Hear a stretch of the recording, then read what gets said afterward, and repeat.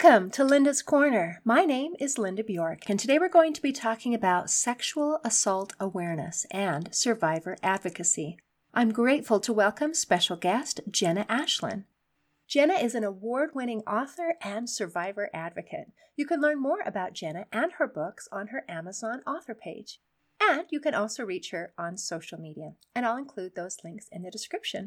Welcome, Jenna. I'm so glad that you could join with me today. Hi, I'm glad to be here. How's your day going so far? Oh, it's been lovely. It's been a lovely day. Well, I want to, if it's okay, let's kind of start with your story. First of all, I am so proud of you for being able to escape an abusive relationship. And that is so much harder than it sounds. And I think that's where we'd like to go today, to be able to help increase awareness, help people be able to understand why it's hard, and then to be able to empower people who are in those circumstances to get out. So can we start with your story? Well, my story began, unfortunately, I became a widow at the age of 30. Whoa. And yeah, that was awful. And that's kind of how it began. That wasn't even the worst part, although it stuck with me for years. And but I didn't really get the chance to wait years to heal. Unfortunately, it kind of started a domino effect of events that wasn't great because for some reason, guys were just kind of coming out of the woodwork and they were hitting on me, and my mind was not in the right place. So I went looking for, a guy friend to kind of help deflect that a little bit so I could feel a little bit safe, just somebody that I could talk to and that I could lean on. And this guy does show up, and at first he's great. He's very, compassionate and is very understanding whenever I say that, hey, I'm not ready for a relationship. And then he started pushing. And in my head, I'm thinking, well, he seems like a really good guy. I shouldn't let him go. So months, weeks or months later, I don't remember which for sure, I eventually kind of gave in. And it was the same thing whenever he started telling me he loved me. I'm like, well, really ready to say anything like that yet. Eventually, he wore me down. And over time, this really great guy that I thought that I should give a chance to started to turn into something different. And after a little while, I wasn't really allowed to talk about my husband that had died, and I wasn't allowed to mourn him the way that I needed to, because he would get really jealous and he would get disappointed and upset. So I had to start getting quiet. And that's when I started writing. That's actually, I started kind of writing out what had happened, and that was my way of coping. And I kind of created this world of all the things that I should have done. Well, it took me about 4 or 5 years to really start to heal up and to be able to feel different emotions and stuff again, because I was completely shut down. And then whenever I did wake up, I was in the midst of this battle with this man who I'd felt very pressured into marrying. And I started to slowly become aware that things were not as they seemed. And he was very manipulative. He made me feel like I was crazy. And that's kind of just the beginning of things that it just got steadily worse from there. So this situation, was it mostly just mental and emotional abuse then, not physical, not anything like that? There was a lot of sexual abuse that started happening. Okay. Whenever I would say no to doing certain acts, he wouldn't let me. He would just kind of shove me back down, or he would beg until I gave in. There was a lot of manipulation and coercion. A lot of times I was put in positions where it wasn't safe to say no. And And that became, the sexual assault and the manipulation and coercion started to get more and more physical, to the point where he actually broke a metal bed frame in half. And there's holes in like my bathroom door, things like that. Okay. So, horrible situation. And at what point did you realize, I don't need this, I can get out of this? It took me a long time to figure out how to get out of it, but I think one of my biggest moments was whenever my youngest daughter, she was about 8 or 9 years old at the time, I was tucking her into bed one night and she said, "Mommy, I want a new daddy." Oh. And that's when I knew that it wasn't just affecting me. It was affecting all three of my kids, because she was kind of the spokesperson.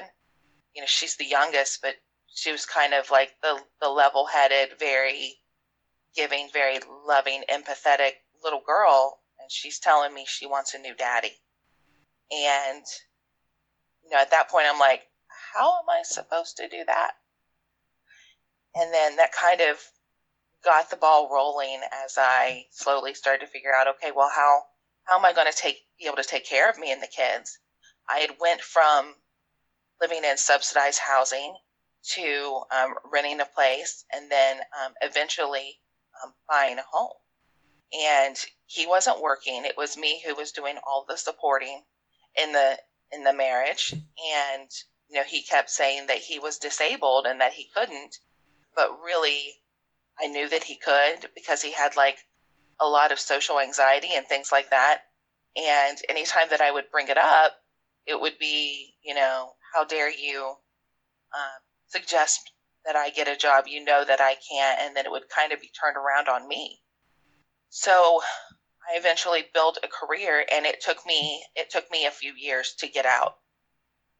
So even though you were financially supporting you and your husband and your family, you still didn't feel like you could support yourself once you were out of the relationship? There was nowhere for us to go. Okay, you didn't have a place to go. Okay, and you couldn't kick him out? I tried. He got very violent every time I said, I think you'd be happier somewhere else. I don't, I said, and I really meant them too, especially in the moment, because I'm like, well, maybe you'd be better with somebody that loved you more, that didn't have like all this baggage stuff where, I miss my husband that died.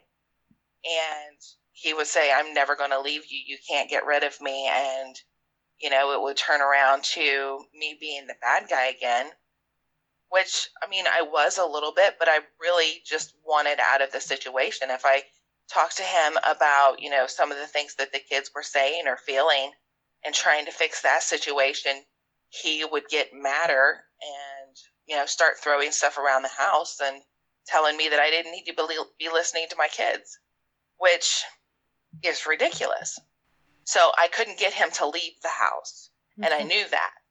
And even though I tried on several occasions, he just wouldn't leave. And there were no shelters around there. I didn't have the kind of family support that would give us a place to stay. And here I am with 3 kids and myself and this man that will not get out. Wow. Okay. So it was challenging to be able to try and figure out, like physically, where do I go?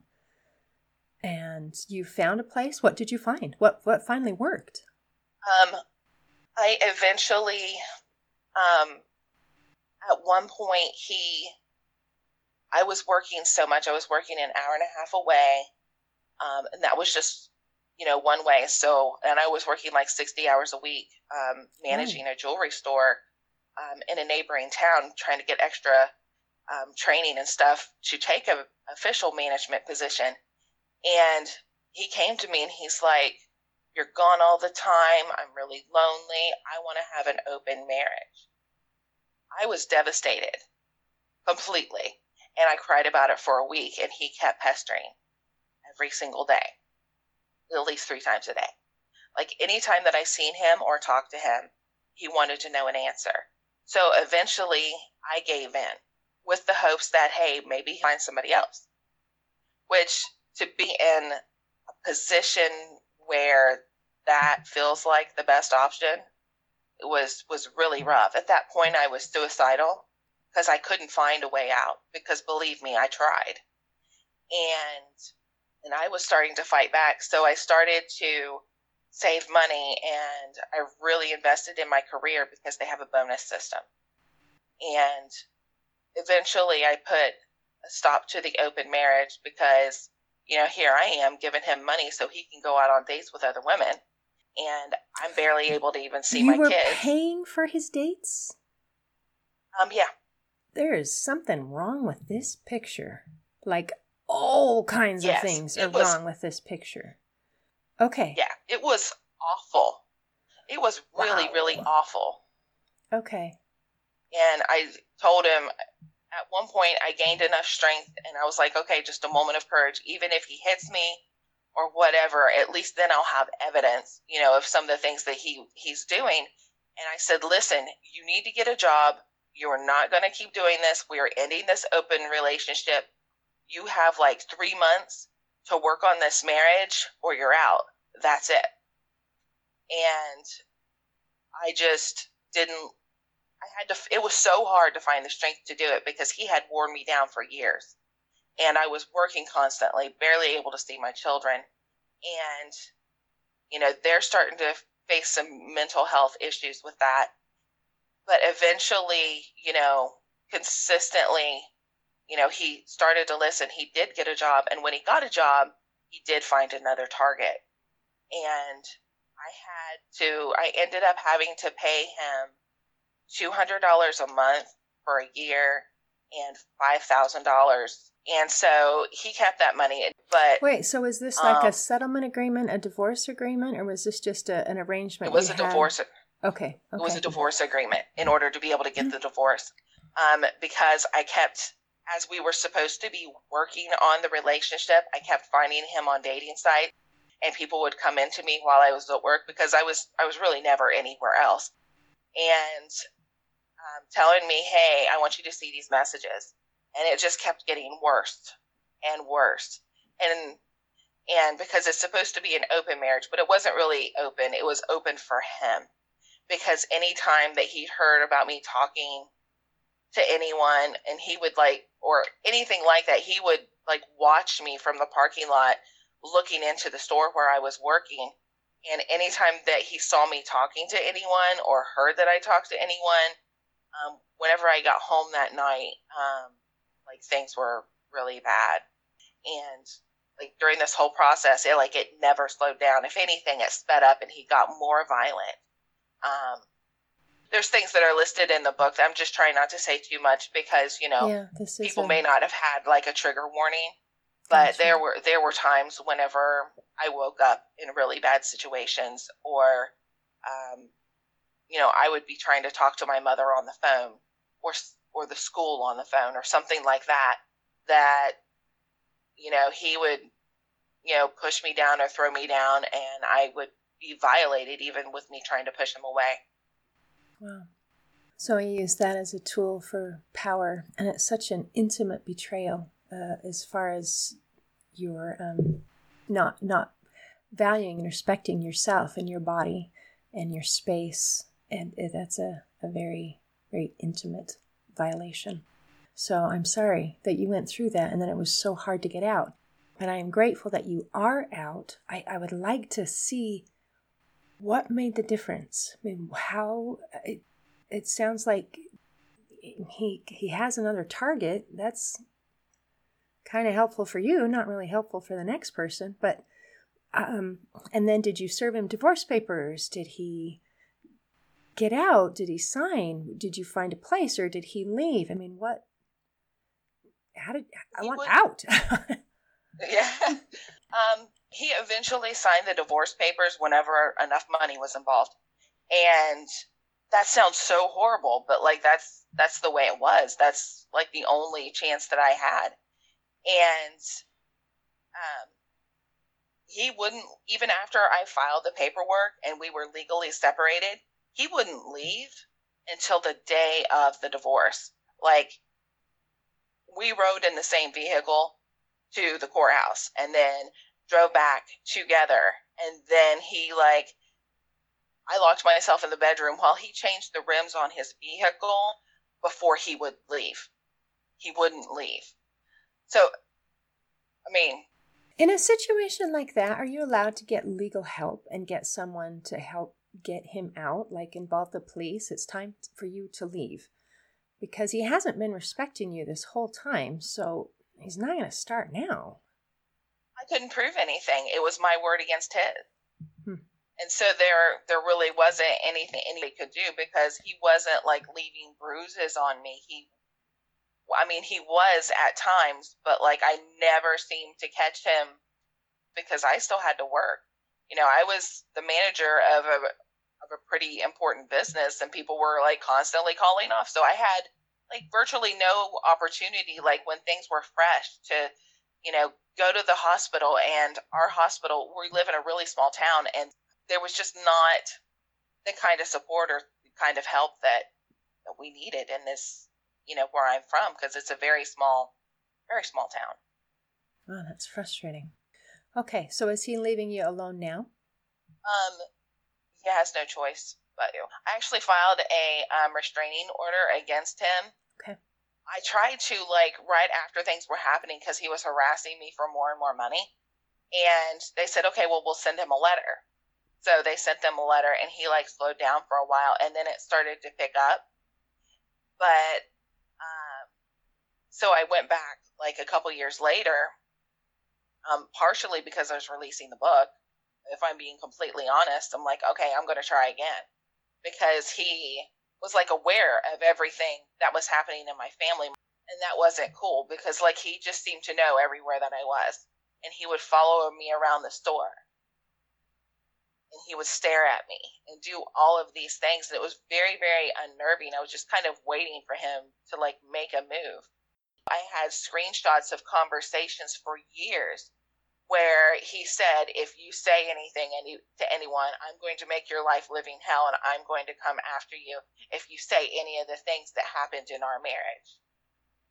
Which now you have written a book, so how is that going to go down? Well, I needed to write the book. It started out being, kind of just about my healing and everything, and then about halfway through, it was, I wanted to help other people. I realized, this is a tool that can really be used to kind of pull people out and see that there is a way to escape, even if it seems hopeless, that there is brighter and better things ahead for you. So I'm using a pen name. I changed his description, and it is my publisher, because it is traditionally published. It's not self-published or anything like that. So they kind of went through and made sure, and they're calling it a fictional retelling. So, So legally you're covered. How about from retaliation from him? Because he doesn't sound like a nice person.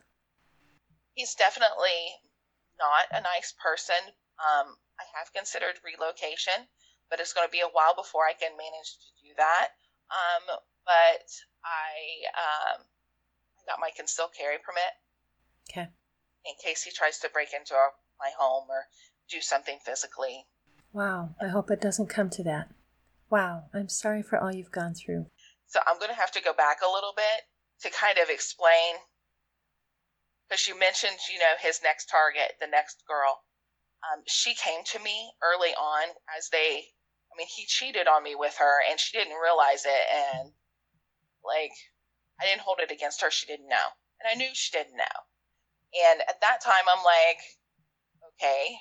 I felt bad for her, though, because, like, I met her. She reached out to me, and she asked some questions, because rumors were flying that from, like, my neighbors and people that she knew, that he wasn't good to me. And they had said, like, a few things, but not a whole lot. And she's like, tell me about this. And at that time, my frame of mind was like, he will probably love her more, because, she is going to be capable of doing that.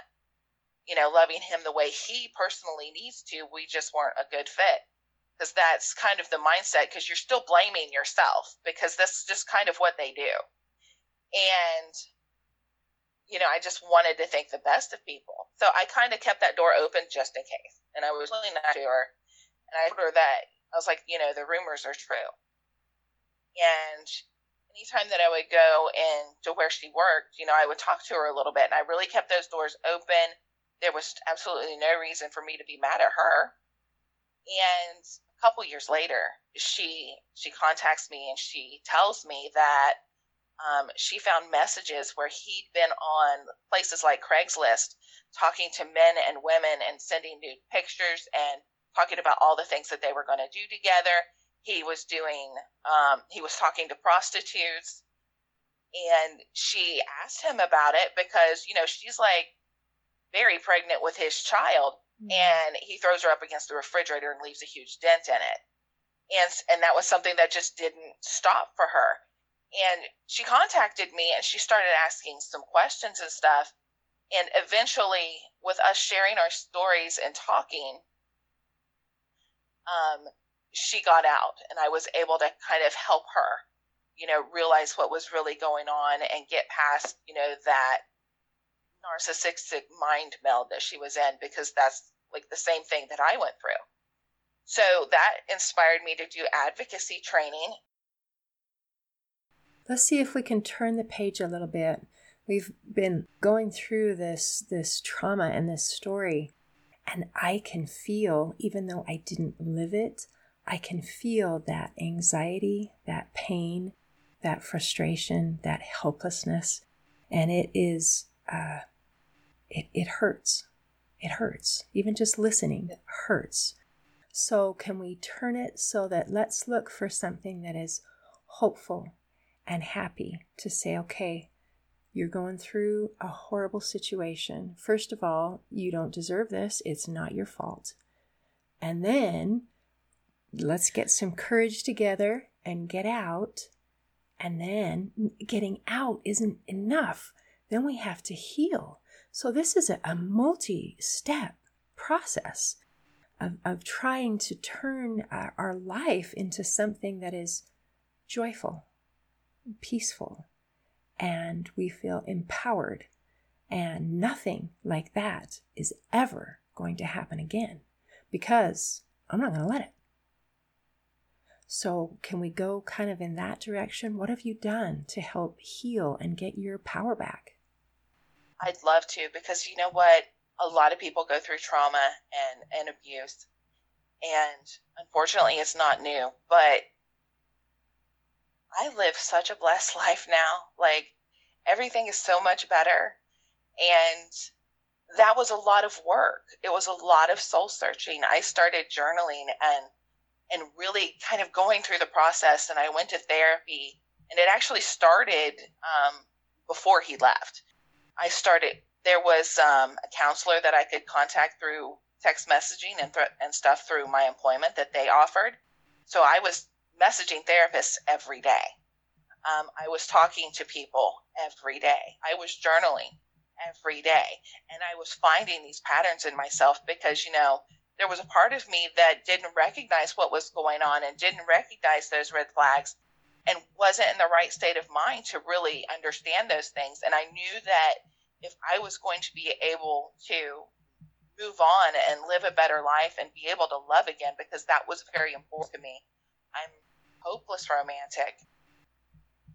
I wanted to love and to live the life that I wanted to lead, because I hadn't for a very long time.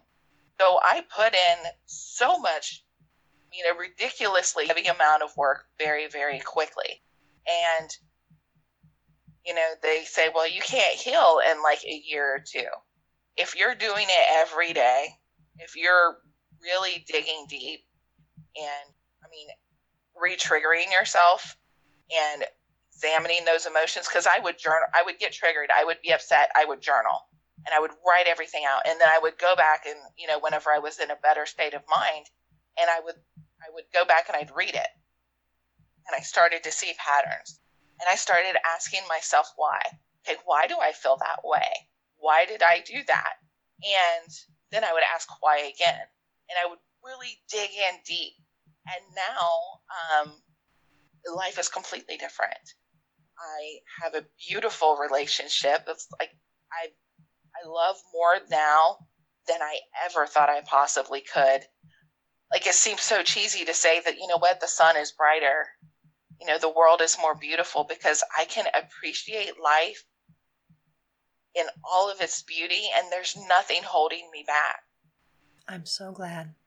So I'm hearing here a couple of different things. One is you've been going through a healing process and you're putting in the work.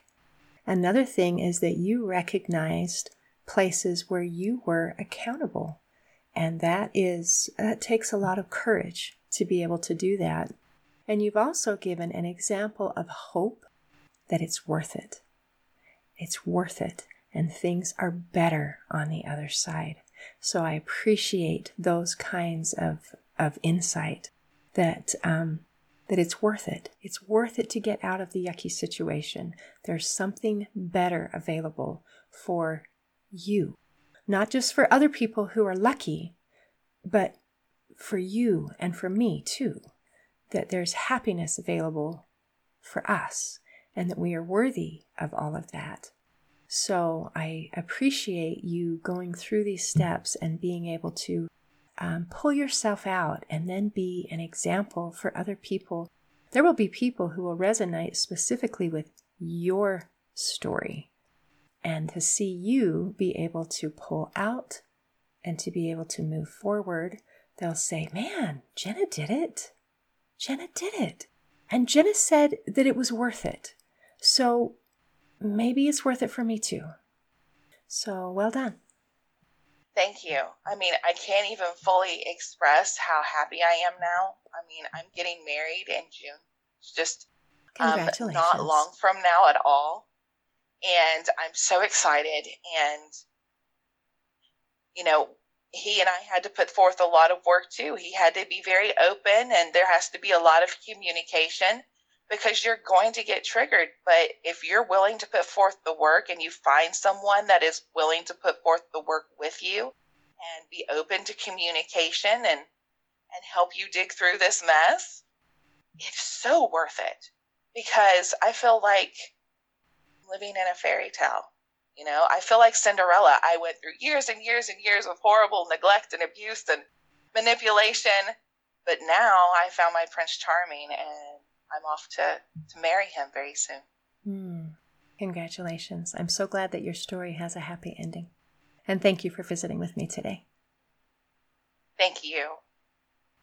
In closing, I'd like to share a quote by author Maggie Young. She said, "Abusive relationships exist because they provide enough rations of warmth, laughter, and affection to clutch onto like a security blanket in the heap of degradation. The good times are the initial euphoria that keeps addicts draining their wallets for toxic substances to inject into their veins.